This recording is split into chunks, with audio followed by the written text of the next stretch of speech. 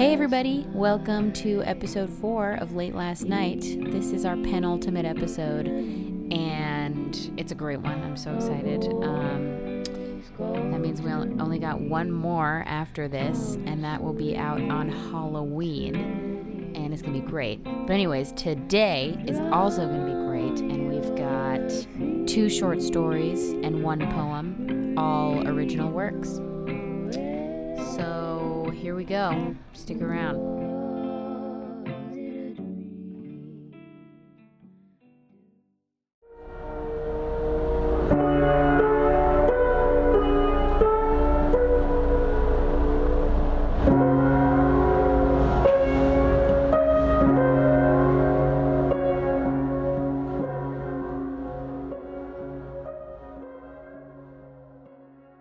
Day 1.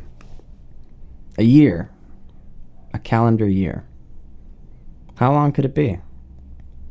How many years of my life have drifted by unnoticed already?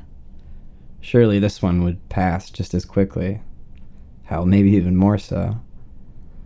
I'm essentially returning to the womb, and I can hardly remember those times, nesting in my mother's stomach. So how could these memories last any longer? I wonder why it is we can't remember our infancies. Maybe the pain of the world is too crushing, too much all at once. Too much light hitting the camera lens, the aperture gets overwhelmed and our brains shred the evidence for our own good. If I had the memories at arm's reach, I'd spend all day and all night poring over them and torturing myself.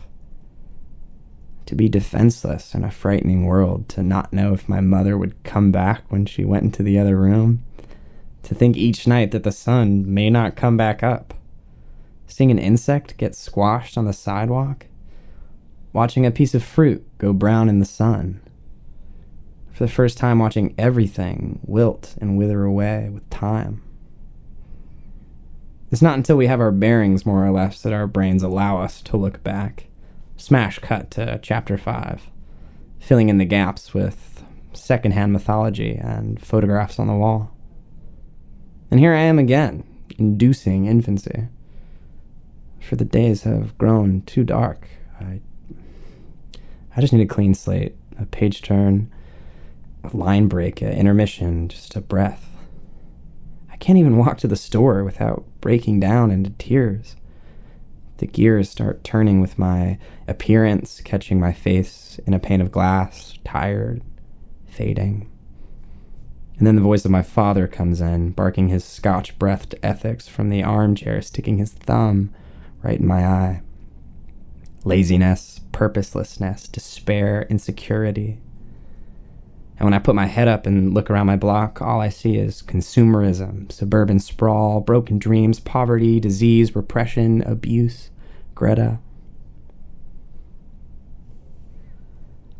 If anything, it'll be an experiment. Maybe I'll write a New York Times best-selling book or something.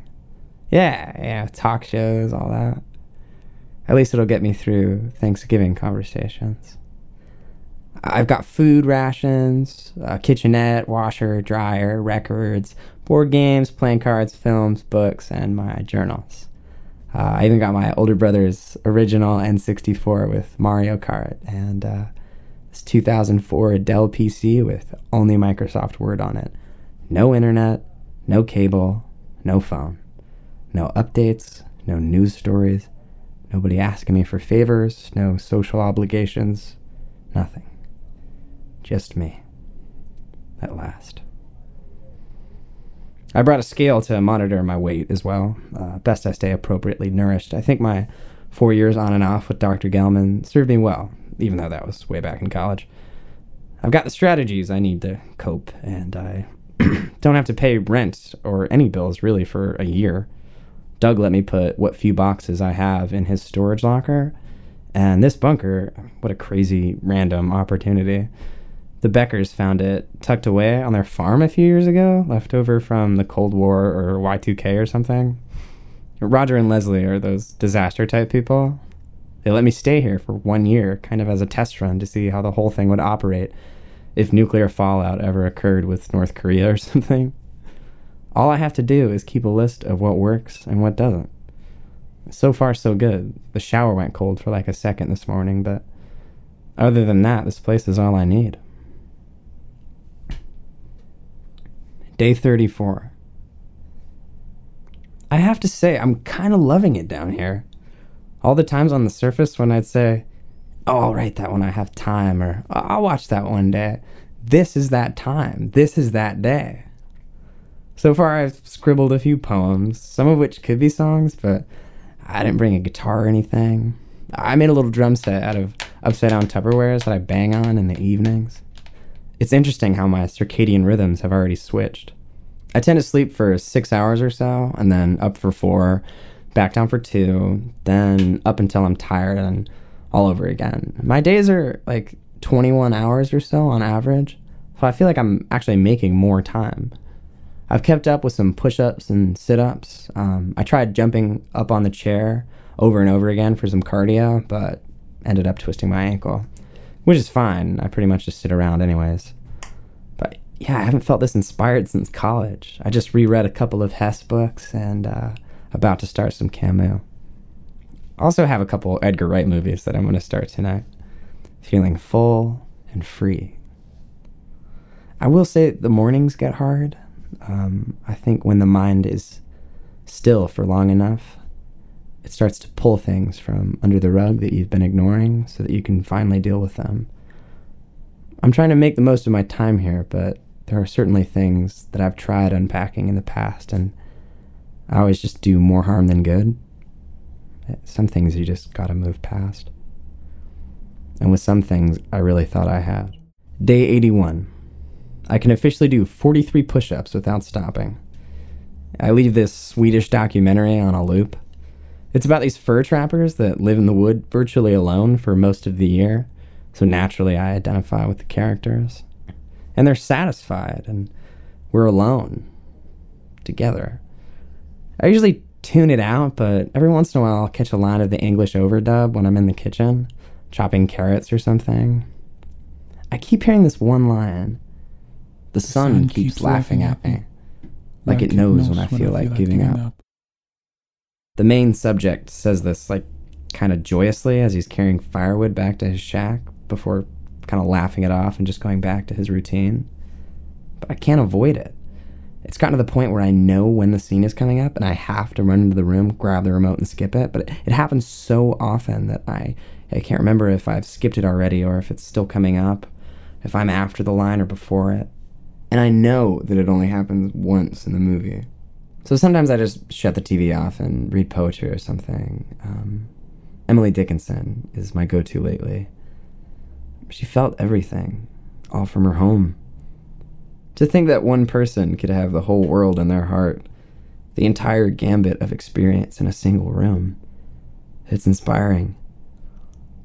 Last night it rained, and I could sort of hear the patter on the middle hatch door that leads down here. I couldn't really sleep, so I moved all the furniture around. I think I'm going to start doing this every few weeks, make it feel like I'm somewhere new. Day 176. I've watched every goddamn DVD at least twice, sometimes in Spanish just to practice. I had to cover up the mirror in the bathroom. There's just no point for it. I'm not trying to impress anyone. Greta's come back into the forefront of my mind, though. There are times where I think I hear her footsteps on the cheap tile in the kitchenette. How gentle they were. How much space is in between, so measured, so grounded. There's got to be some psychological term for what's happening, like retro synesthetic projection or something. I wonder if I'll get written up in medical journals or something. Maybe I'll even make the news. I wonder what's happening in the election. I kind of tuned out during the primaries, but there have to be frontrunners by now. I wish I could just say something to her. I wish I could hold her and have her hold me. With a single look, she'd tell me that everything was going to be okay. And there's part of me that can still take solace in that retroactively. But I'm deeply aware of the her-shaped imprint she left on the mattress of my heart. Sometimes I stuff it with pillows or roll over it myself, but all I feel is space, and I'm haunted by the ghost of who I was when she was here. She used to throw her keys on the kitchen table when she'd get home from the gallery, and just the metal clanging onto the wood, I'd lift my heart right out of whatever funk I'd burrowed myself into that day. As I putter around this fucking bunker, every creak is her. Every time I put a fork on the table, I'm ripped back to our apartment. Metal and wood. Metal and wood. Why is there so much fucking metal and wood in this place? I even thought I heard her crying the other night. I was doing the dishes and I heard her whimper from the pantry. I ran and dropped a plate and heard it smash behind me on the kitchenette as I was already dashing towards the pantry. Whimpers turned to sobs, and sobs turned to screams, and the door was fucking locked. I didn't even know the thing could lock. I'm here, Greta. I'm right here. I fucking kicked the thing in, but my goddamn ankle again, and a hinge broke off and clanged against the floor panels. And then silence. I pulled the string light from the ceiling, and as it flickered on, I started to hear a wheezing and a whimper again, but it was my own this time. I was alone. Day 229. I just can't do the knives anymore. I had to hide them away. I got ripped on Jim Beam last night and put all the cutlery in my duffel bag. When I came to, I had puke on my white t-shirt, the only one without pit stains left. I couldn't find the damn bag anywhere, just like I'd planned, but when I reached under the couch to check if I'd stored it there, I saw cuts in my left sweatshirt sleeve. Underneath, nothing. Perfectly untouched skin. But lacerations in the cloth. As I creeped around the layout, I saw a trickle of blood in the orange shag carpet that led to the bathroom. And in the sink, I found rags and rags all soaked in red. I frantically searched my arms for cuts, but couldn't find a single one. I stripped to the nude, pulled the blanket off the bathroom mirror, and desperately searched for a wound, but there was nothing. And I saw my own face for the first time in weeks. My gaunt cheeks, with scraggly hair poking through them and hanging down. Empty bug eyes and a stark white chest. A rash I'd only felt just below my belly button, and a bruise on my inner right thigh that must have been from the dishwasher incident yesterday. I threw the rags in the wash right away, knowing I wouldn't be able to get the scarlet red out of the white cloth. I was in such a stupor that I forgot to put detergent in the machine. When I came back to throw a Tide Pod on the laundry, they were already perfectly clean. They'd only been in hot water for maybe 5 minutes. I sat there on my knees holding wet rags in my hand, absolutely dumbfounded.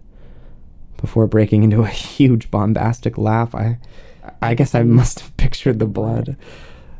Maybe more projection, or maybe it was post-whiskey brain or lack of vitamin D or something. What a funny mistake. I was really worked up for a second.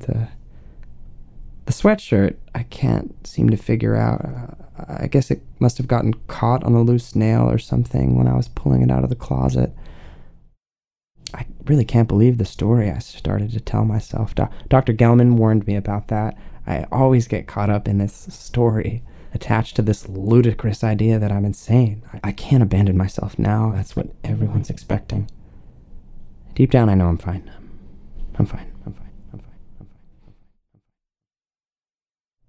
Day 302. I can't remember the last time I had the lights on. I've only just lit this candle to get a bit of writing done. You know when people say they know something like the back of their hand? I haven't seen the backs of mine for weeks now. Good thing there's a calendar on the computer. The blue-white glow of the monitor and the yellow-orange of the flame flicker, and I can see my knuckles and hear my breath. That's it. I've sort of forgotten what my voice sounds like, but I'm afraid to speak. I've unplugged the TV, that fucking thing. I kept hearing it even after I turned it off. Every time I'd pass the unplugged cord, I'd hear him. Get the fuck in here. You ungrateful little shit, get the fuck in here. Do I come over to your place? The place I pay for, by the way, and fuck with your stuff? And if I did, you'd be pissed, right? Well, how the fuck do you have the nerve to come to my house and change all the wires around just so you can play fucking Xbox or whatever on the big screen? It's my money. I decide how it's spent. And when I buy something, I buy it so it works. So when I come home after busting my ass at the firm all day, I just want to watch the fucking hockey game and Wheel of Fortune. That's it. I'm a simple fucking guy. And your mother's off the fucking rocker these days, so when I come home to watch my shit and it doesn't fucking work, do you have any idea how insulting that is? All because you only ever think about your fucking self. I fucking love you, okay? Stop fucking crying, you're being a fucking pussy. God, no wonder why you need so much goddamn therapy. Fuck him, though. He's such a fucking prick. He's not even here, and I'm relitigating arguments from eons ago. But there's something mythological and ancient about those wounds. I can feel the tectonic plates shifting and grinding, but still getting stuck. Still some massive Pangea that can't become the world as we know it. But you know, I'm fucking down here trying. I'm all that I need. I'm happy that asshole can't even call me. Because deep down he knows I'm right, and he's wrong, and he's always been wrong, and he'll always be the same angry, repressed, miserable fuck, and I'll be trying. I'll be tearing down the walls around my heart and sorting through the rubble, even if it means cutting my hands on fucking brick and steel, because I know that there's something under there, somewhere. I just have to keep digging.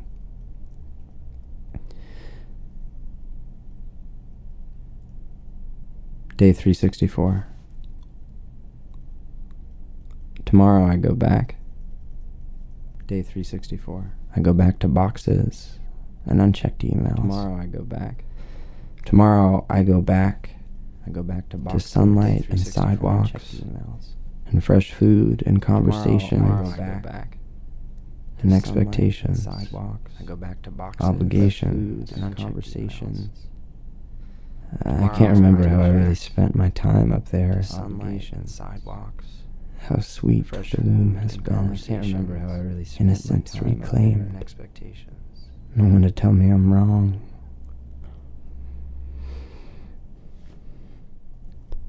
Day 601. Well, last night I got shit-faced and walked back to the Becker farm. I climbed the fence and ran through the cabbage fields to my sweet nest.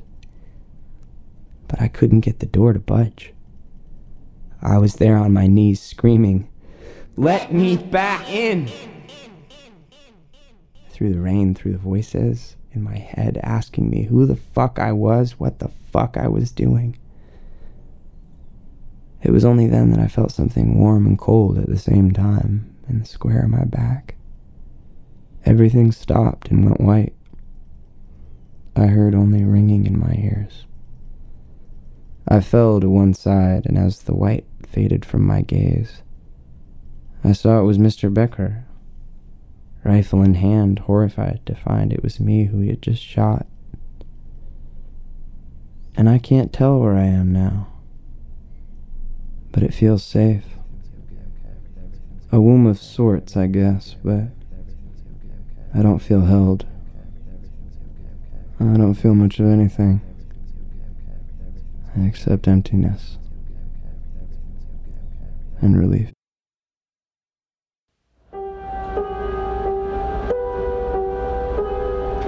Bunker, written and narrated by Mac and Carol.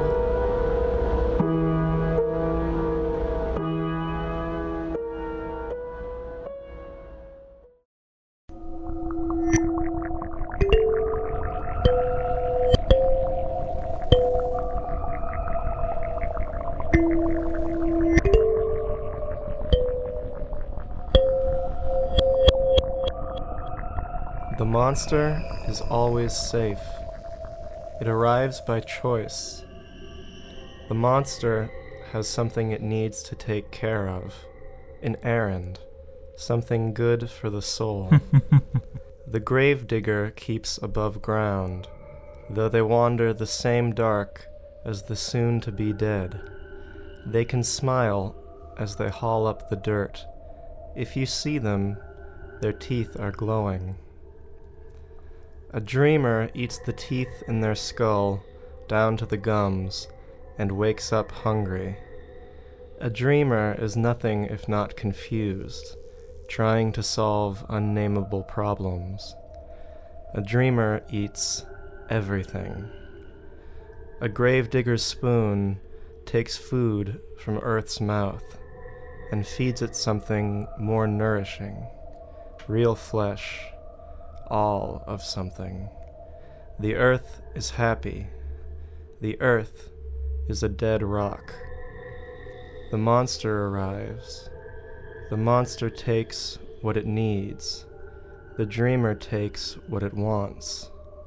The gravedigger returns what is lost. The gravedigger only returns stolen goods. The Monster, written and narrated by John Rockwell.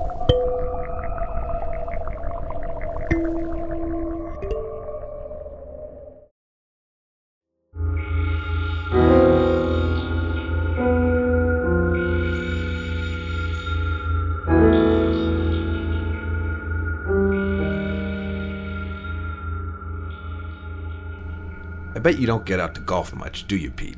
Peter answered the question with a chuckle and a shake of his head. It had been a humbling game. Dr. Marcus Genhazer, a spry 67er, and Peter Kylish, an anxious 20-something, reclined next to one another on the cedar patio, the outdoor section of the club cafe overlooking the golf course. 2 large white peach iced teas had just arrived. They each took an indulgent sip and placed the tall glasses on the glass circular table between them. Peter tried to start things back up. How much do you get out here?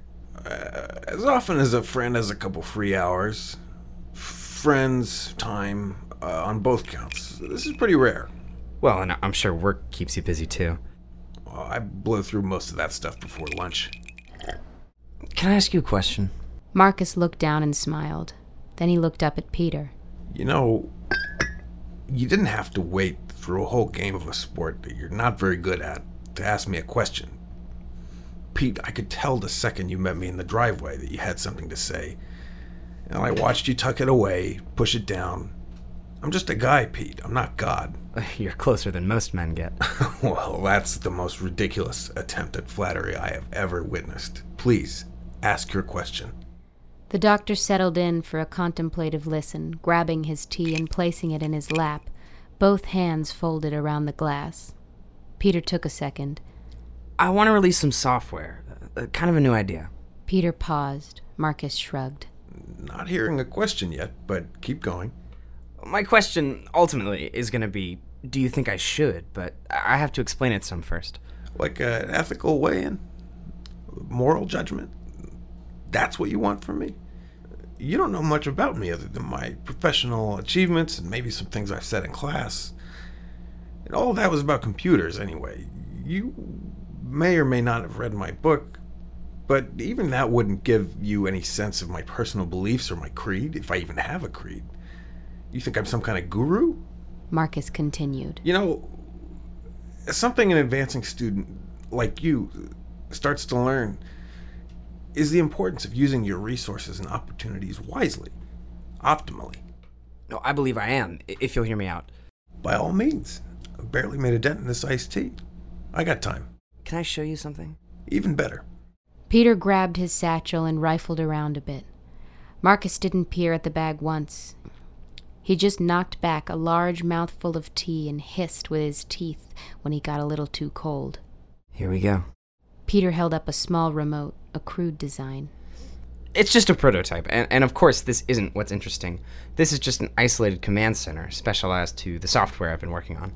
You're gonna blow up the world? Is that it? What? You look like the makings of the next James Bond villain right now. So what's it do? Peter made a decision right then and handed the remote to Marcus, who recoiled for a millisecond before tactfully accepting the device. Just place your thumb on the top of the wheel and move it down towards yourself. I've said everything, the number's to the right there. I can explain that later. Marcus threw back his head, shaking it and laughing, somewhat mockingly. Okay, what the hell is this thing? I really think it would be better if you saw what it does rather than me tell you now. Just like before, but with 1,000 times more sincerity, Dr. Marcus Gennazer sought solace in Peter's eyes and locked the young man into an interrogative, no BS gaze. Tell me the truth. Will I regret in any way activating this device? No. It didn't take Peter a second to respond, but he answered so coldly that the doctor sat back in his recliner and decided to think for a few minutes. Eventually, he chalked up Peter's off-putting behavior to the boy's social timidity, and it wasn't as though he was indifferent to the remote in his hands. Actually, for the first time in a while, this was kind of exciting. Dr. Marcus sat up and leaned over the tech. One look at an unworried Peter, and then back to the little metal bot in his hands. He laid his thumb on top of the wheel, turned it toward himself, feigning a half-smile while doing so, and waited. Nothing for a while. Nothing at all. As the tension of the moment was subsiding, the situation became comfortable enough that Marcus resumed drinking his iced tea. Peter had still only taken that first sip. The glass was practically full. Peter had only intensified whatever troublesome expression was always on his tired face. Pete? He was in a kind of trance. Pete! What? What are we waiting for? It didn't work. What didn't work? Can I have it? Yeah? Marcus had barely moved to return the remote before Peter sprang for it, snatched it from him. He placed it in his left palm as he turned from Marcus and began to walk away, using his free hand to commit little surgeries on the thing. Marcus presumed Peter would be pacing with it for a while, but out of the blue, Peter broke his little route of back and forth across the patio and started into the cafe.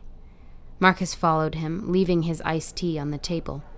One glass almost empty, with a 1/4 ounce of tea nipping at the heels of the ice cubes at the bottom, standing next to another glass almost full, the ice drowning in liquid. Pete! His concern for Peter was increasing as he chased the young man's back. Peter tactlessly fumbled around waiters and guests coming and going from the cafe. Eventually, he reached the door and disappeared around the corner. Pete, please! When Marcus turned into the hall after Peter, he spotted the large glass double doors closing after Peter all the way down the hall. He'd left the club.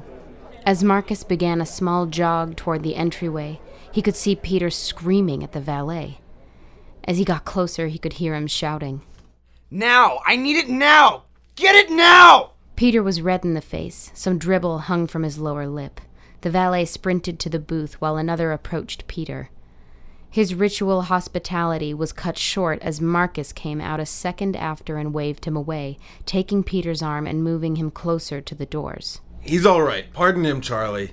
Marcus clarified with the senior valet. I need to get home now! Peter squirmed. Pull yourself together, Peter. I mean now. What the hell is going on?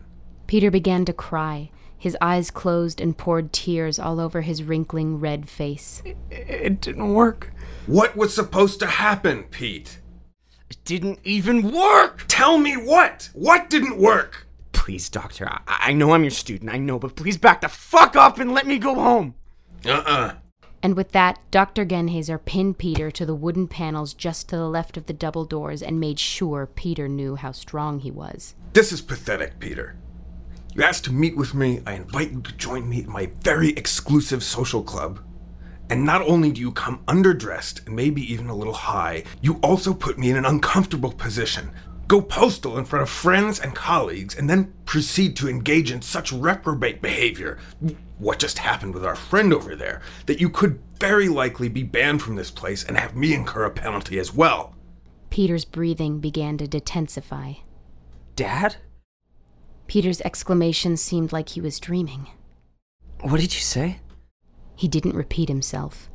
Marcus shook his head and pulled Peter from the wall and back onto the driveway just as the valet appeared with Peter's beat-up 95 yellow Volkswagen Beetle. What happened, Peter? Explain it to me, now! Marcus still had a death grip on Peter's left forearm. Peter, this is unacceptable! Tell me right now! Peter pulled away from Marcus with one sharp effort.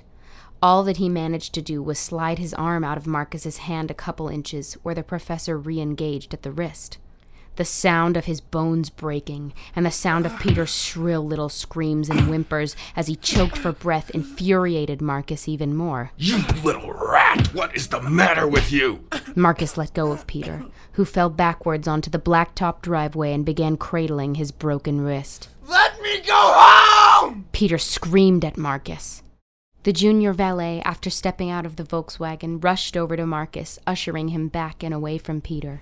I will retrieve your vehicle, Mr. Ganhazer, and will ask that you leave the club at this time. Dr. Ganhazer, how the fuck do you not know that already? I've been here 8 years! Dr. Ganhazer, this needs to stop. I will retrieve your vehicle now, and then you need... The scolding was cut short when Peter used his good hand to push the valet clear and aim a punch at Marcus.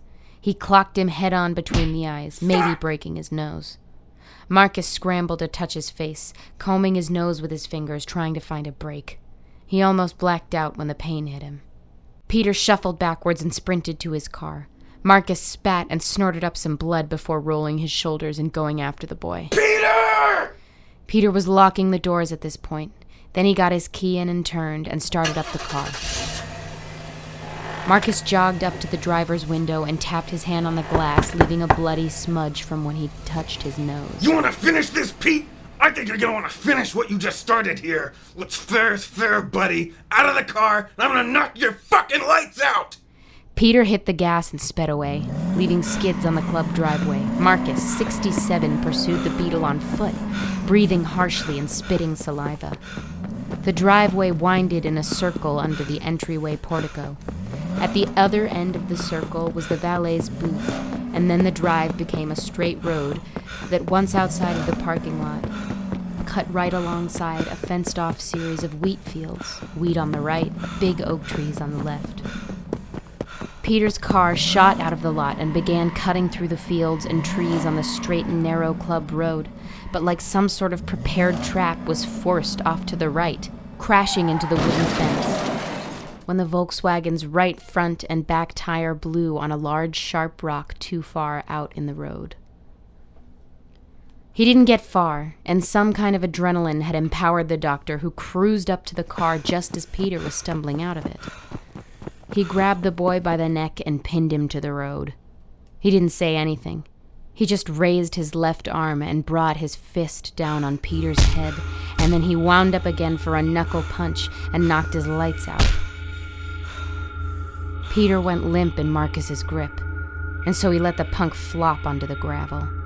Marcus sat back and yelled to no one who could hear him, except himself. What the hell is wrong with you? What the hell is wrong with you? Marcus looked down at his hands. He was holding his iced tea, and he was reclining. He looked up and straight ahead. The golf course. To his left was the rest of the patio. Some couple had taken the far table and were ordering from the server. And there was Peter to his right, unfazed, with an understanding and sorrowful look on his face. It's supposed to be a therapy software. It makes a detailed, intrusive scan almost unnoticeable. You can live out repressed fantasies to alleviate your subconscious. Marcus's jaw dropped and his tea slipped out of his hand. It shattered on the patio. Peter remained stoic, though someone else might have said he seemed defeated. It was all there on his face. Well, what do you think? Marcus looked back out onto the golf course and screamed. Then he cried. He cried for the rest of the day. Students Ask Questions by Tyler McLean. Voiced by Will Oken, Mackin Carroll, John Rockwell, and Caitlin Nody.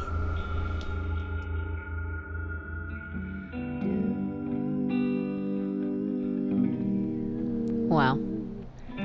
I love the ending to that one. It's fucked up. Guys, thank you so much for listening. This has been so fun. And we got one more episode coming out on Halloween. There's a cool surprise in there. Little change up. Little cool nugget for Halloween. And more awesome stories. And this has been such a wonderful, fun, cool thing. And thank you so much for listening. And I'll see you on Tuesday. Happy Halloween.